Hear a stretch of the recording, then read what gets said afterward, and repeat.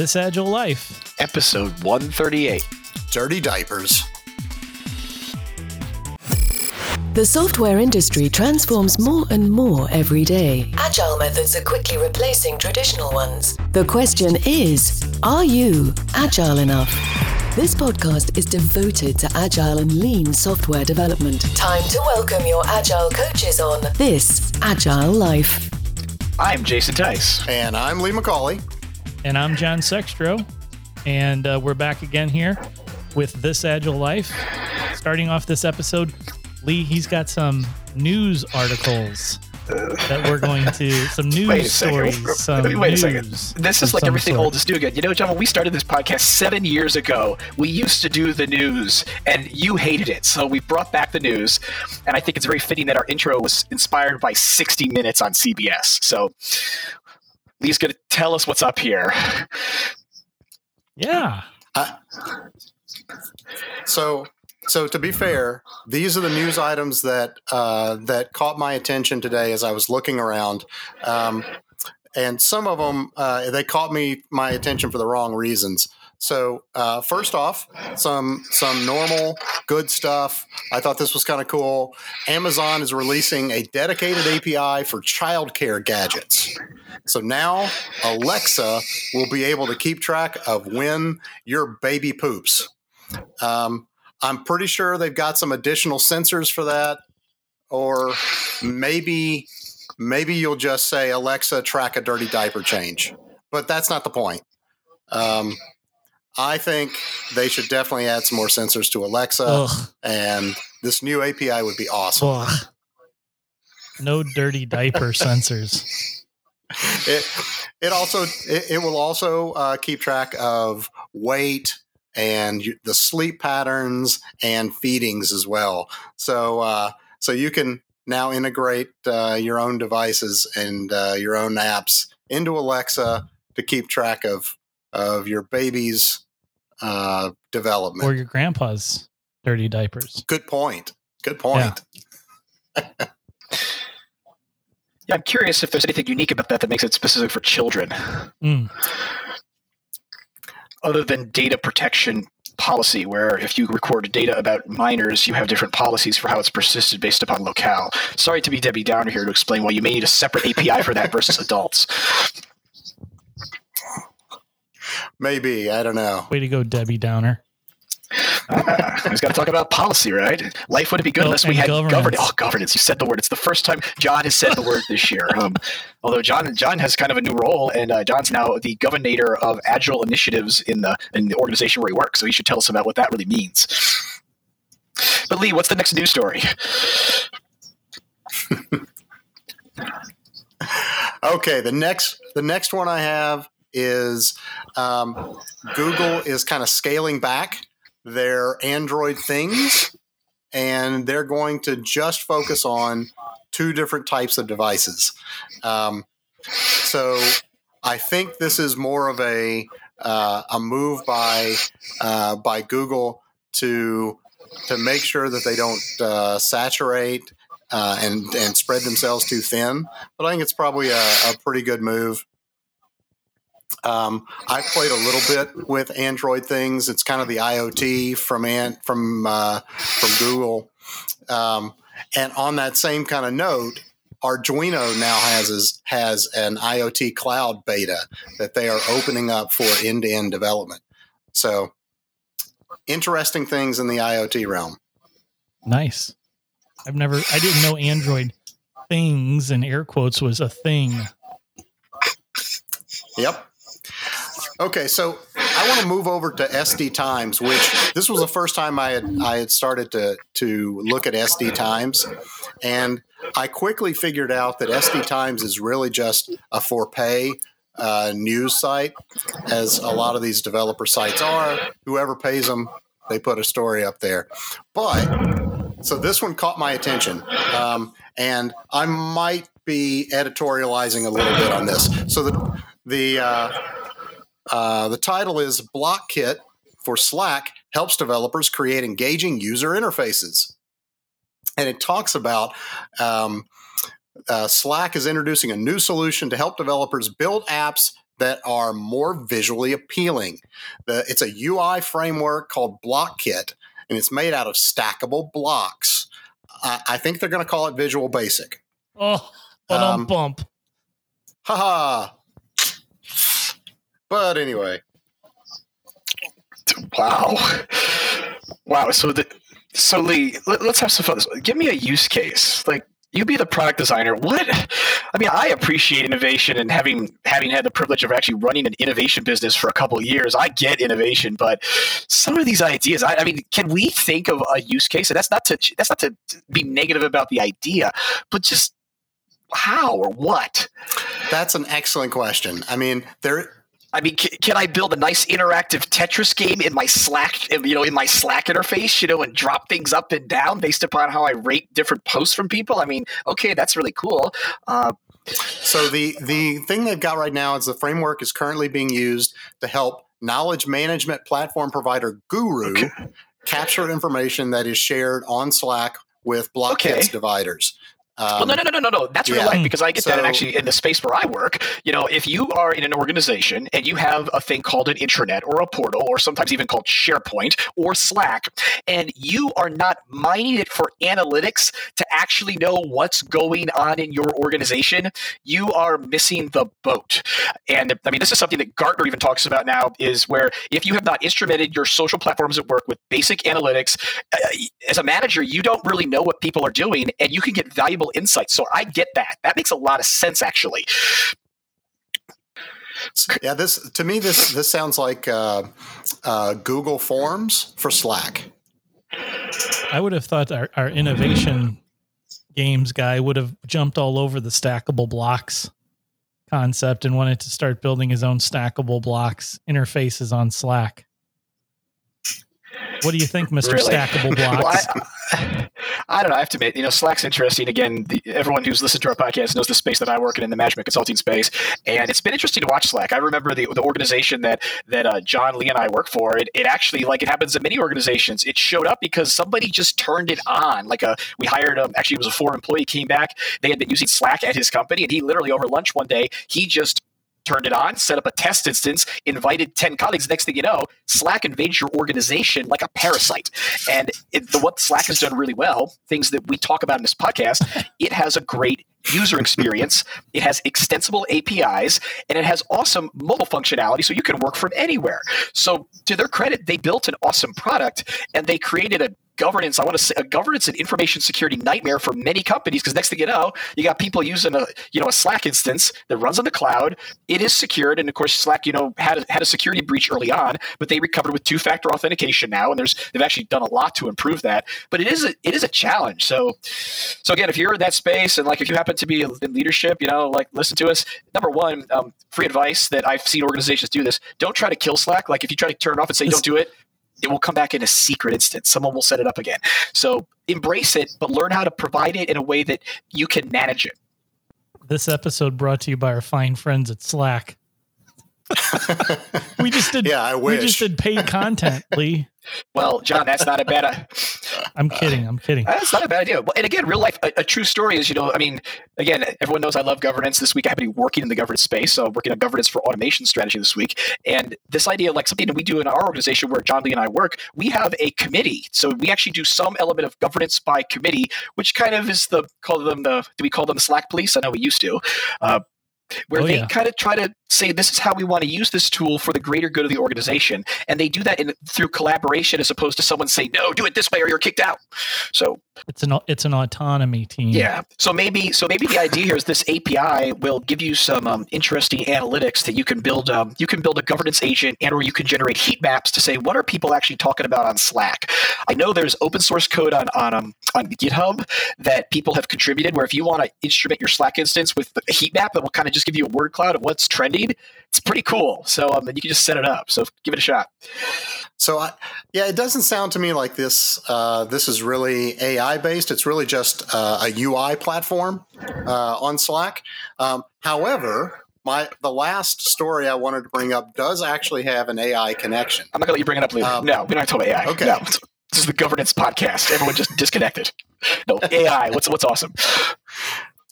Okay, so I'm not sure if this is awesome or not, but it did strike me as interesting. So, Clever Commit Coding Assistant uses AI to protect against bugs. Yeah. So here's, I have a little bit of an AI background, so this piqued my attention. So I want to read just like the first couple of paragraphs. It won't take long. A new coding assistant is leveraging artificial intelligence to learn from previous bugs and bug fixes and identify when new bugs are introduced. Clever Commit, originally known as Commit Assistant, is a new AI technology designed for programmers by Ubisoft LaForge. Ubisoft, if you're a game player, you might recognize as a game maker. So keep that in mind. It might bear something here. According to Ubisoft, the AI-based coding system uses the latest machine learning and big data techniques to analyze past bugs and regressions, create a unique signature for each one, and estimate if a new piece of code introduces a bug. While the assistant, this is my favorite line. While the assistant does present false alarms, Ubisoft explained that as new bugs and regressions are added, the assistant will create new signatures and lower the false alarm rate. So, in other words, to get this product to lower your bugs, you got to make a lot more bugs. Of course. It has to learn. Yeah, but if you're doing TDD, you shouldn't get the same bugs. No, not at all. So needless to say, I'm a bit skeptical that this is going to be of much use for most Agile shops, but that are using TDD. Let alone that it's coming from a game company. Well, I can definitely see where a game company might actually make use of this because for what I know of game development, they often do not go for rigorous automated testing at the level that we're used to. They do user testing a lot, and that is their QA process. So I can definitely see where they might introduce the same bug multiple times in various places in a really large code base for a game. So they might find this useful. I don't think most normal shops will. No, I agree. It seems like it's a symptom for another problem. Like, are you communicating about what you're doing? It's a smell. Yeah, exactly. It's a smell, isn't it? What is it? You keep making the smell is you have to keep making mistakes for it to find future mistakes. Maybe if there was some way to open it up to the world and find all of the mistakes ever developed, it could create a whole arsenal of the sort of coding mistakes that people frequently make and use that as a repository to search your code with. Yeah, I mean, that's useful because especially, again, like if you have a good teaming mechanic and you're sharing, it's like, hey, yeah, guys, I screwed up. I made a mistake. I want to tell you all about it because I care about you. I trust you. And I don't want you to make the same mistake as I just did. I think what's interesting about that, what you're sharing, Lee, about the way this could work, I'm making an assumption here, is could it actually help you identify with data those people that really aren't engaging in a team? Like, the person that comes to Retro but just checks out and doesn't even share, teams trying to hash out. Maybe you do a debrief after you've had a Sev 1 incident and someone's just there but they're not checked in. And that creates a lot of risk. I mean, you can watch why planes crash on the Weather Channel, and they talk about all the things they've implemented in the cockpit to help pilots work together better. Basically back in the 1980s, which is why the number of air traffic, really bad air traffic incidents went down significantly in the late 1980s because it became standard practice from the FAA that as a flight crew, you need to work together and you need to make shared decisions. So it's not just the captain's in charge. I think dev teams, we need some reminders that we need to do that sometimes. Oh, that's interesting, Jason. The airline, the pilot metaphor. I sort of think that I would. And by the way, we should put a warning on all those. Like if you're listening to us on an airplane and you have flight safety issues, stop listening now. Okay. Right. I travel a lot. I have no issue. I've been on bad flights before, so I have no flight safety issues. So I can talk about it. But if you're like that, don't listen. So John, what were you gonna say? I was just going to say that if you're in a crisis situation, well, I was going to start with the statement that I think that the best decision making comes from when you get a number of people triangulating on what's the right thing to do. Yes. But in a crisis situation, I'm wondering if you have the time to do that sort of collaboration to get triangulation on what is the right thing to do. Well, so this could be a quiz for our listeners and a quiz for my fellow podcast hosts. Can we name the framework? Name the framework. Name the framework about causality and the level of causality in a system and how we should respond in the system as a function of our behavior. Oh, we've forgotten everything we learned in Agile Overview. The Cynefin framework. Where we would assess the overall causality in a system and say that, if we're in a truly chaotic environment or an environment where there's less causality between cause and effect, like something really bad, be it you're out of control code where you don't have any, you don't have any coding standards, you're down in production, and or let's just say an aircraft problem.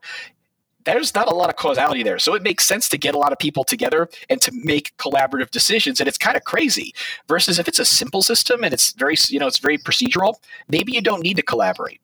And I know the organization that we work for, we've previously taught this really to our development teams for them to understand the nature of their work and really then give them the opportunity to decide how should we approach that as a team. I wonder if this is something that we've talked about, but never by name like that.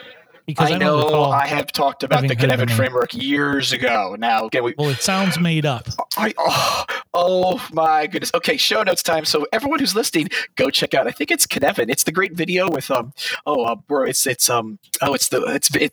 Welsh. Anyways, we'll put a link to a video all about the Cynefin framework in the show notes, so John can go get a refresher on it and decide how he wants to apply it in his role. I need one. Yes, I need a refresher. I'm certain I'm doing the thing. I'm just not knowing what Cynefin. I'm just tying it back to a name. Cynefin framework. That's the difference between people that actually do a job and people that just teach about the job. The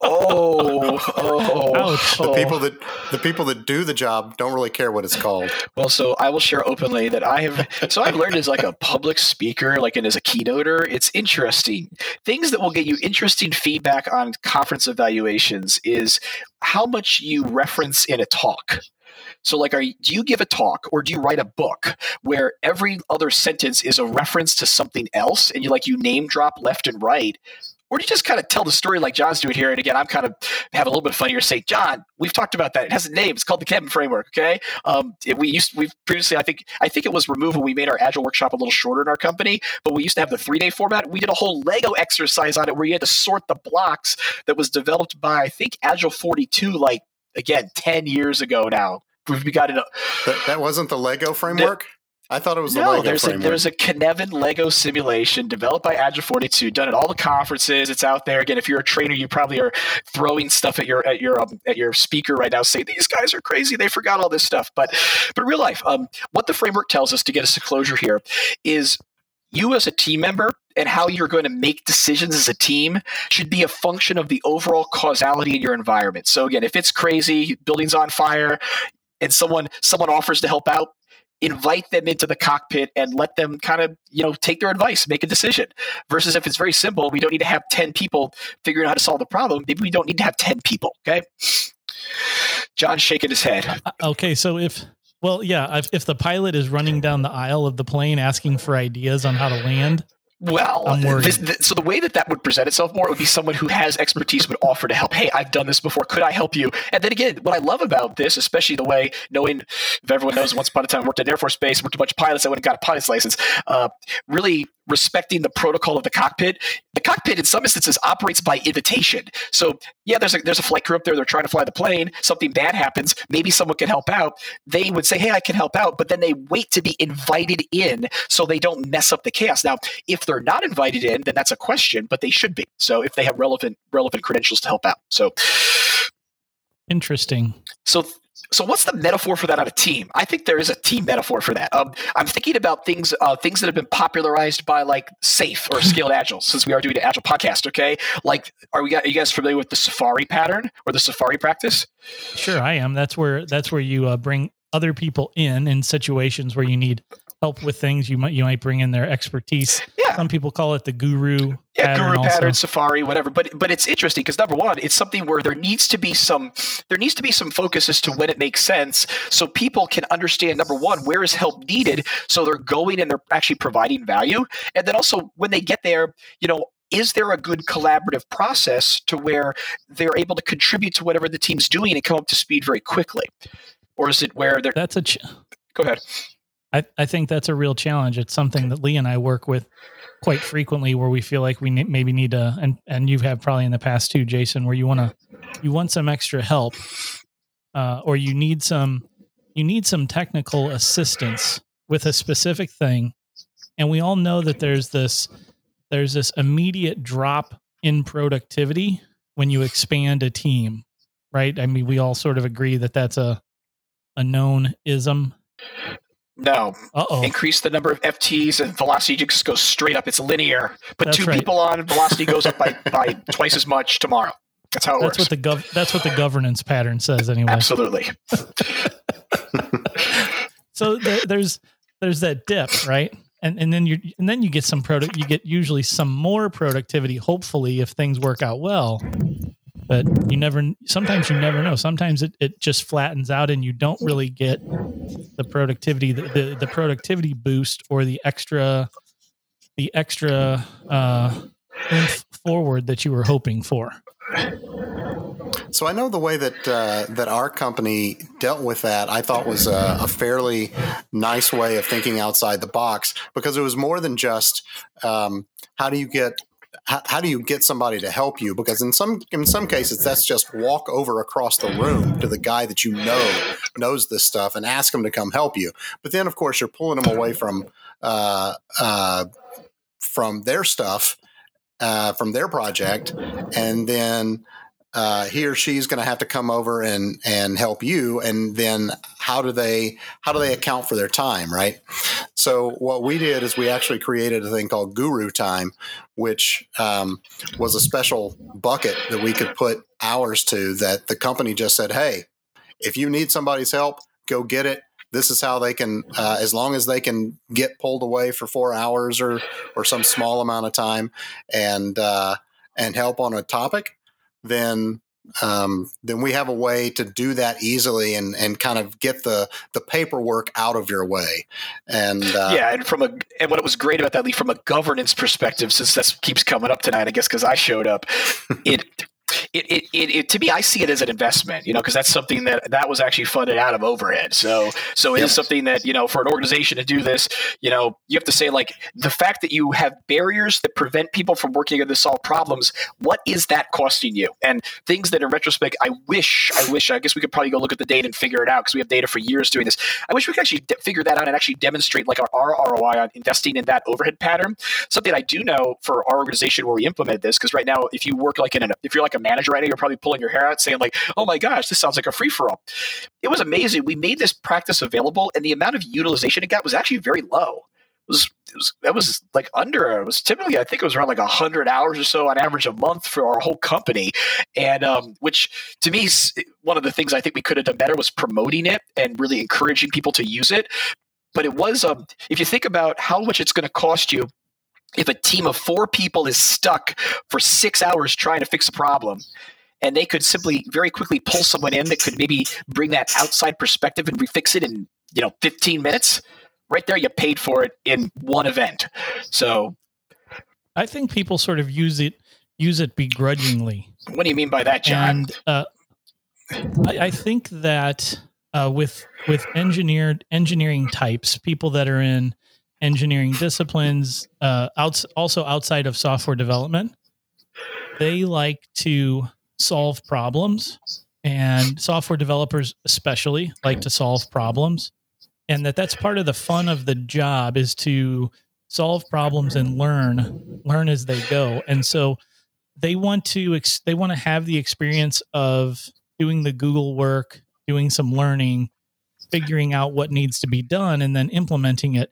And they're slow to sort of fast forward that process or skip over some of that by finding a guru and, maybe taking a half an hour to find the right guru to bring them to the team or to make an arrangement to bring them to the team. They'd rather spend a day doing the learning and the Googling to figure out what they need to do. And that's why I think that it's sort of like they do it grudgingly, where they say, I'd rather just learn it. I don't know what to say. Jason's biting through his tongue, I think, Lee. I'm sorry. So since I have to admit, something that we've never talked about in this podcast that I've watched for years, I love watching Shark Tank. And I love watching Shark Tank. I love Kevin O'Leary. Mr. Wonderful talking about the money. Because, John, all you are describing is, hey, let's just go. I believe in learning at work. I don't. But what we're describing is we're trying to learn. We're incurring some element of delay and waste, which is ultimately costing us money. When in reality, if we had better collaboration, you could get some of the learning benefit, solve the problem faster, deliver faster, and reduce the cost to deliver whatever blocked you in the first place because you reduce delay. Yeah, but you totally left out the fact that people, especially developers, enjoy solving problems. Yeah, I get that. And so here's where I want to challenge this. It's a psychological thing. It's a human thing. Yeah, but it's an expensive human thing. Yes, but that's not what people are thinking about when they're working on a day-to-day basis. They think about, how do I solve this problem? And I enjoy doing that, so I'm going to work at it. And you always know that the answer to that problem is, I'm almost there. For 3 days, you can be almost 95% way.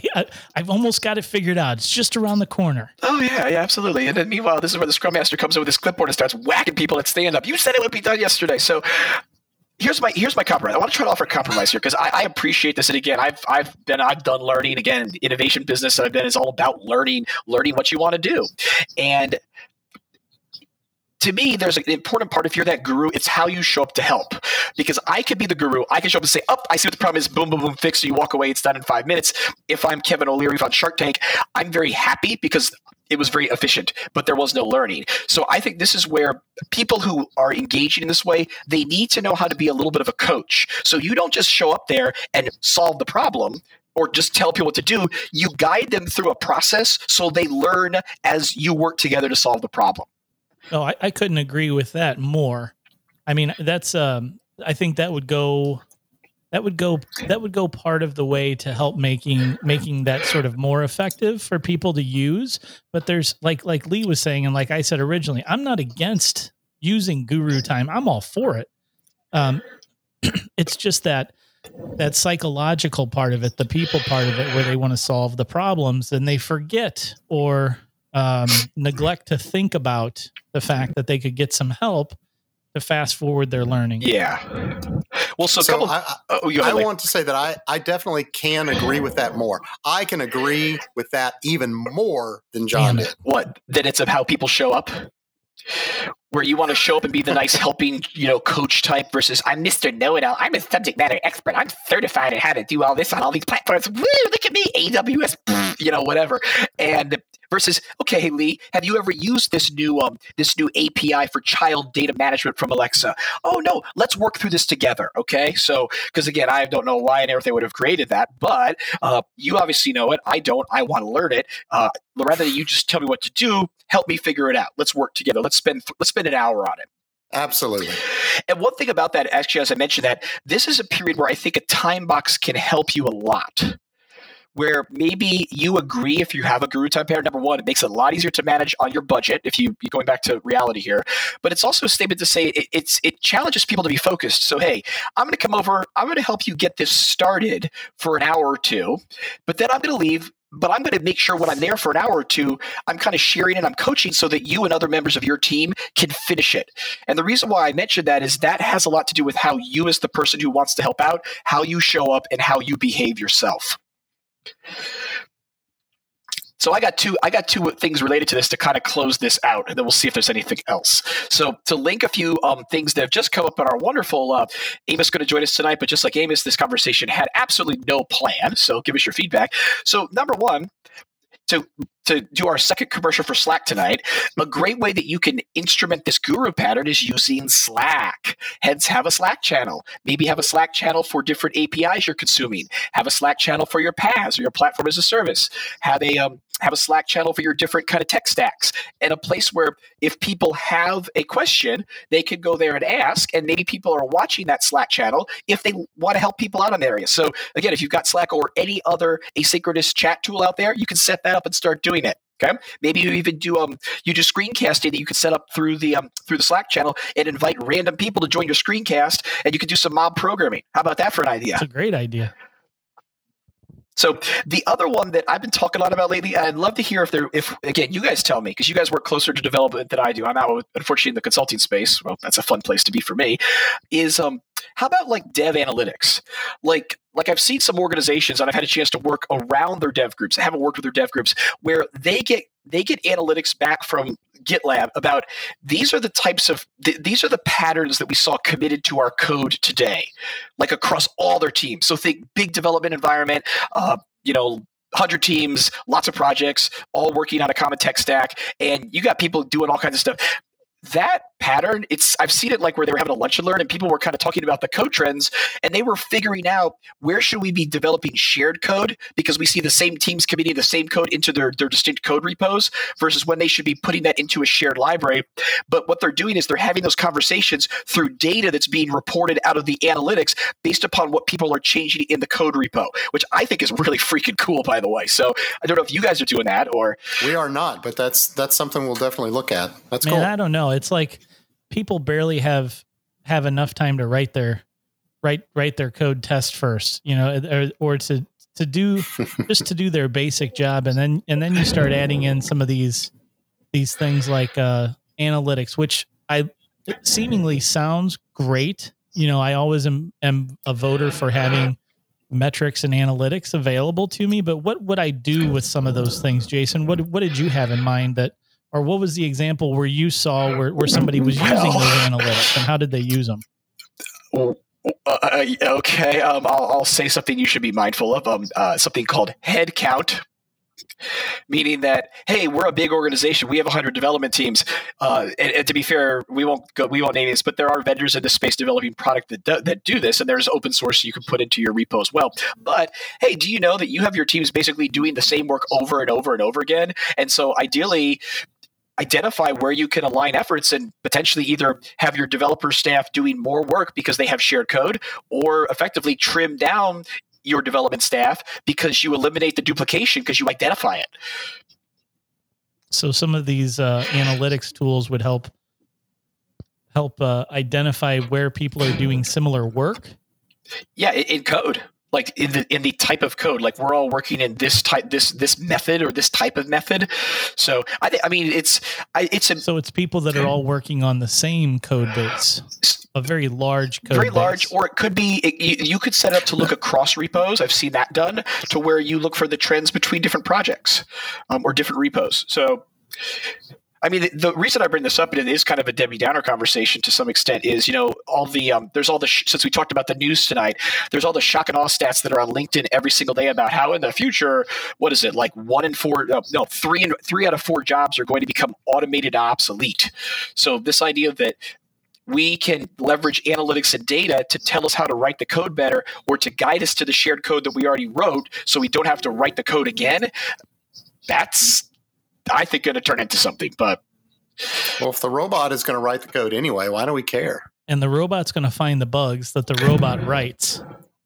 So yeah, but they'll have to write a lot more bugs. It's got to write a lot of bugs. Well, so Lee, I'll ask you, or maybe this is a homework assignment. This is kind of your space, AI. I mean, this idea of like code, self-generating code, self-healing code. I mean, do you follow that? I read it on the plane, so I get the high levels. Not a lot. I did a little bit of non-official research into it a decade ago. interestingly, the kinds of thing that I was looking into was from a TDD perspective, if you could write a test or a set of tests for a piece of code that doesn't exist yet, and then have the computer write the code that passes all your tests. Is there something that does that? It seems like there should be something that could do that. Well, there is. I mean, you can use genetic programming can do it.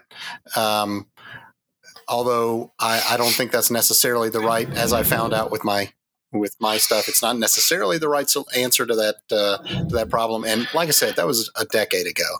So it's probably gotten better since then. They could probably do something similar to that now. Because basically all you're doing with your test is writing a fitness function.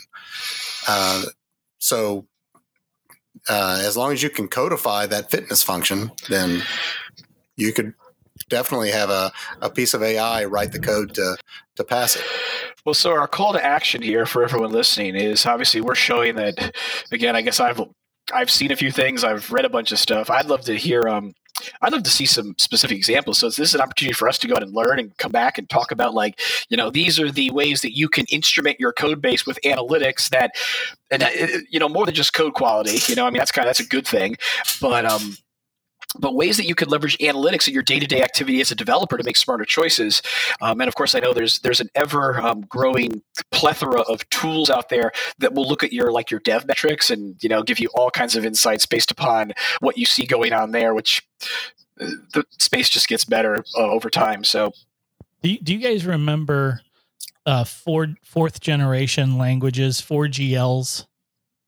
Yes. So yeah. it probably I know we're all roughly the same age. Jason's the baby of the group, but wow. Well, hey, thank you, Alexa, for providing a new API for me to manage my dirty diapers. His dirty diapers. It all comes back to that. But I remember when I was starting college, that was the big talk at the time, and this was 25 years ago or so. It was like fourth generation languages are going to take over. They're going to obsolete all of the 3GLs, all of the COBOLs and the Visual Basics and the C languages and anyone been to a bank lately? There's a lot of COBOL out there still. The mainframe is still down in the basement in most banks. Okay, but we never made it to the world of 4GLs, where you basically had, like you were saying, Lee, where you're describing the fitness criteria, which was what the fourth generation language was supposed to allow you to do. Was sort of in English, just describe, here's what the system will do. Here are the boundaries. Here's the thing. And then the AI, they didn't call it AI at the time, but that the computer would write the code. So, John, do you know why? Why we have this problem? I'm dying to hear why. It has to do with something that we're just not very good at. Do you know what it is? I'll bet it's governance. Absolutely. And in particular, it's called end of life, because something we are really good in development. And again, you guys are in development. I'm in innovation and consulting. We are really, really good at creating new stuff. Hey, I built this new thing. Let's push it to prod. Oh, it's awesome. Hey, it's a new AWS API for managing your kids' data. Great. Do we ever go? No, I got to call bullshit on that. What? I don't think it has anything to do with that we're not good at, or that we're good at creating new things, so we don't try and innovate. No. I'm saying is, as people working in the IT space, IT as a discipline is optimized for creation. We're incented for it, and hence as a result, we love to build stuff. We love to put it out there, and then we basically start to have the weight of, we could implement this in a new 4GL language, or we could implement it in our existing platform that, say, is like Java based. And because everything else is Java based, because we've never figured out how to say, okay, enough with that Java, turn it down, refactor it, and get it on a new platform or a new language so we can move forward. But there are no 4GLs. That's what I'm saying. Well, they never caught on because they weren't given the space to take off, is what I'm saying.